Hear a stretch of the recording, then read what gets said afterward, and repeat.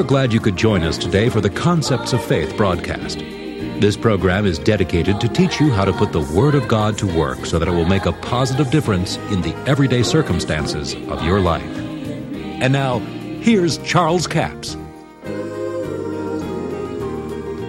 Now let's read that verse again. We're talking about the chastening of the Lord in the 11th chapter of Hebrews, verse 6. But without faith it is impossible to please Him. For he that cometh to God must believe that He is, and that He is the rewarder of them that diligently seek Him. Now, God is the rewarder of them that diligently seek Him. He rewards you, not with sickness, not with problems of life. Now let's carry this over to the 12th chapter of Hebrews, verse 6. For whom the Lord loveth, He chasteneth, and scourgeth every son whom He receiveth. Now, one scripture says He's the rewarder of them that diligently seek Him. Is He going to reward you with something that is liable to take your life? Something that cripples you? Something that costs you thousands of dollars to keep you from dying?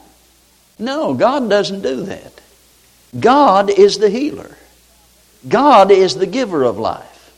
Now, when we realize what He's saying here, He's talking about the idea here is to child train. And He scourgeth every son. It's the scourge of the Word. The chastening of the Lord is through the Word of God. He chastens us through His Word. Paul said some things to the Corinthian church that later they took a beating and him said what he said about them. He said, I've robbed other churches to do you service because they wouldn't give to him, see. He said, I took money from other churches and came and ministered to you. He chastened them with words. How do you train a child? You know, if a child goes to touch a hot stove, you say, don't do that. That thing's hot. It'll burn you. It'll hurt. And you continue with that child until that child learns better than that. Now, what some people get the idea of chastening of the Lord is that God will just knock you down with sickness or disease or something and just try to teach you something.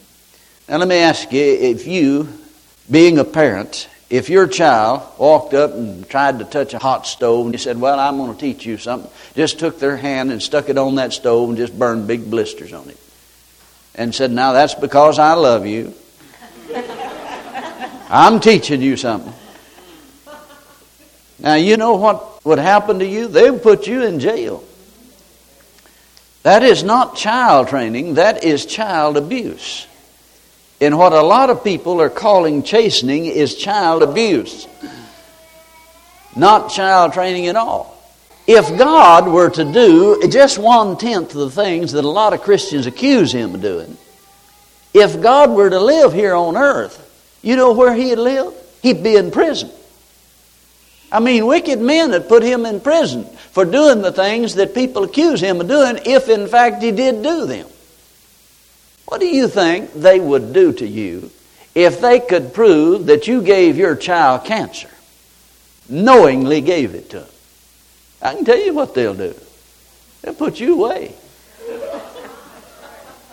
There's lawsuits now against chemical companies in this nation that have put chemicals underground, and then they finally sold it out as housing developments, and it began to give people different diseases. In one place, leukemia. Great lawsuits now over that. There's going to be some people have to pay millions of dollars and may even go to prison because they did that. Because they have connected it with a disease, and so they're saying they're the cause of the people having the disease, so they're going to have to pay for it. So if they could prove in a court of law that you gave your child disease, or if you broke your child's leg, you caused your child to have a car wreck and injured him, crippled him for life, and they'll put you away. That's child abuse. That's not child training. And we need to get rid of this attitude that God is just whipping us into line with all kinds of things. Sickness, disease, and these things that pertain to death are of the devil. They're not of God. If you read the back of the book, you find out that death and hell will be cast into the lake of fire. Now, death couldn't be of God. If it is, why is it going to be cast into hell? It's the spirit of death. It's going to be cast into hell. Now, sickness in your body undefended, just leave it to work out its end results, and it'll produce death. It's not of God.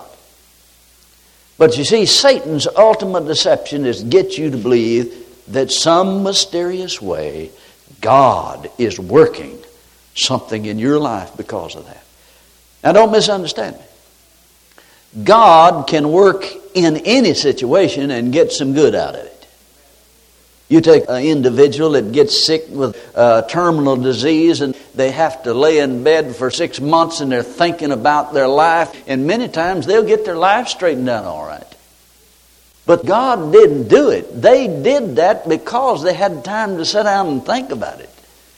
And they realized that, life is short and I may not live much longer, and they get their life straightened out.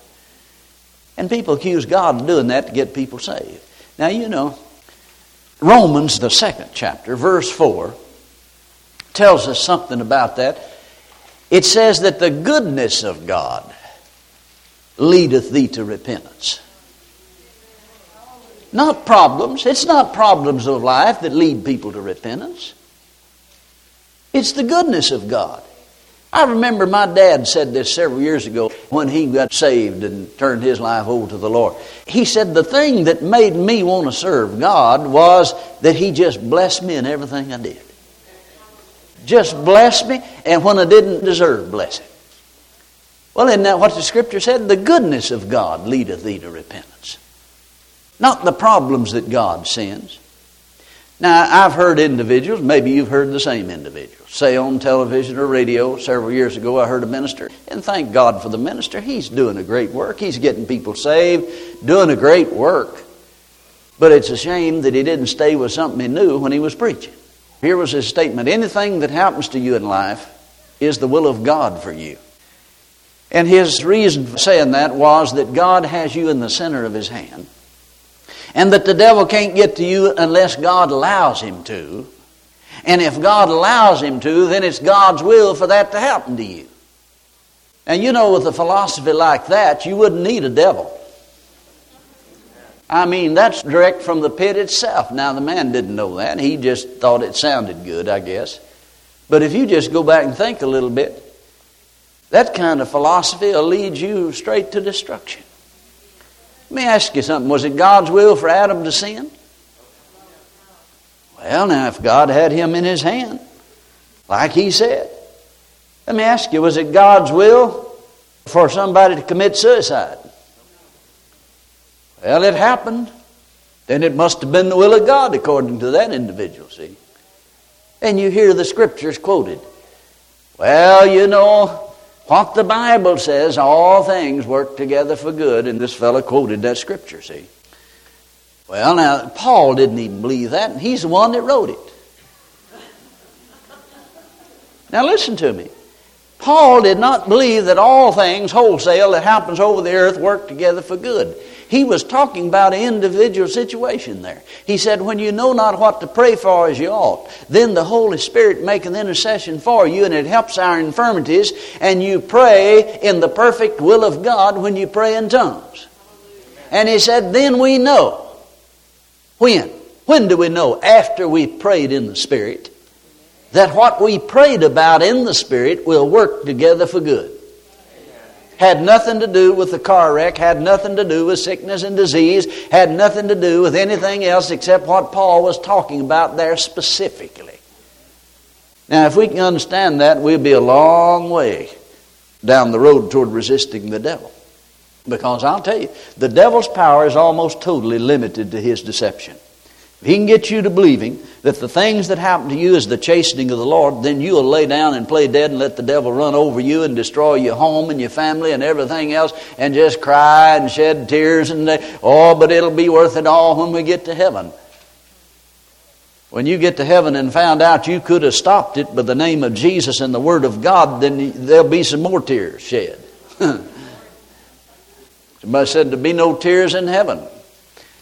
Well, I don't know. He says He'll wipe away all the tears from our eyes. When we found out what we could have had and didn't have because we misunderstood the Word of God and were deceived by the devil. I want you to know that you can live victorious in this life here while you're here now.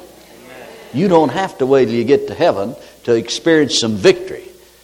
You resist the devil and he'll flee from you. But now let me tell you, if you don't resist him, and if you don't know it's him working, you won't resist him. But you resist the devil, he will flee from you. Well, let's get back over here. We're talking about the chastening of the Lord. Let's go back to the 12th chapter of Hebrews. From verse 5, read down through a few more verses here. Ye have forgotten the exhortation which speaketh unto you as unto children. My son, despise not the chastening of the Lord, nor faint when thou art rebuked of him. For whom the Lord loveth, he chasteneth, and scourgeth every son whom he receiveth. Now the chastening here is child training. Ephesians 6:4, the same word that's translated chasten here in Hebrews 12 is translated nurture. In 2 Timothy 3:16, all Scripture is given by inspiration of God and is profitable for doctrine, for reproof, for correction, for instruction in righteousness. Now, the same word translated chastening in Hebrews 12 is the same word here that's translated instruction. All Scripture is given for chastening toward righteousness.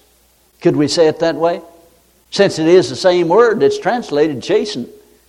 All Scripture is given to chasten you toward righteousness. God bless you. I appreciate so much you joining us for the Concepts of Faith broadcast today. Now, before we leave the broadcast, offer all of this week will be CD offer number 7121. It's entitled The Chastening of the Lord. It's a single CD for $8 plus $3 postage and handling, a total of $11. In Hebrews, the 12th chapter, there are so many people that are confused about what is written here from verse 5 down a few verses. Let's look at it. And ye have forgotten the exhortation which speaketh unto you as unto children. My son, despise not thou the chastening of the Lord, nor faint when thou art rebuked of him. Now notice he said, you've forgotten the exhortation. That's the way God chastens us. He chastens us with his word. Verse 6 says, For whom the Lord loveth, he chasteneth, and scourgeth every son whom he receiveth. If you endure chastening, God dealeth with you as with a son. For what son is he whom the Lord chasteneth not? But if you are without chastisement, whereof all are partakers, in other words, all sons are partakers of the chastening, then you are illegitimate sons. Now, when you look at this, if God used sickness and disease to chasten people, then the only people that would be sick would be the people that were born again. Christians would be the only one that would get sick because he does not chasten those that are not his sons. Furthermore, we have fathers after our flesh who correct us, and we give them reverence. Shall we not much rather be in subjection to the Father of spirits and live? Notice, he chastens us with the Word. He chastens our spirit with the Word. The Father of spirits, that's the key. For verily, for a few days, the fleshly fathers chastened us after their own pleasure, but he for our profit, that we might be partakers of his holiness. Now, if sickness and disease was being used to chasten, it would make you righteous, and you know that's not right. You need the CD offer number 7121, single CD for a total of $11. We have a toll-free order line, 1-877-396-9400. Until tomorrow, this is Charles Capps reminding you the enemy is defeated, God is exalted, and yes, Jesus is coming soon. To order the product offered today, call 1-877-396-9400 or write Charles Capps, P.O. Box 69, England, Arkansas, 72046. A complete list of CDs, books, and DVDs are available online at charlescapps.com. Through the website, you can listen to this radio program again and subscribe to our podcast. This broadcast is sponsored by Charles Capps Ministries and our listeners in this area.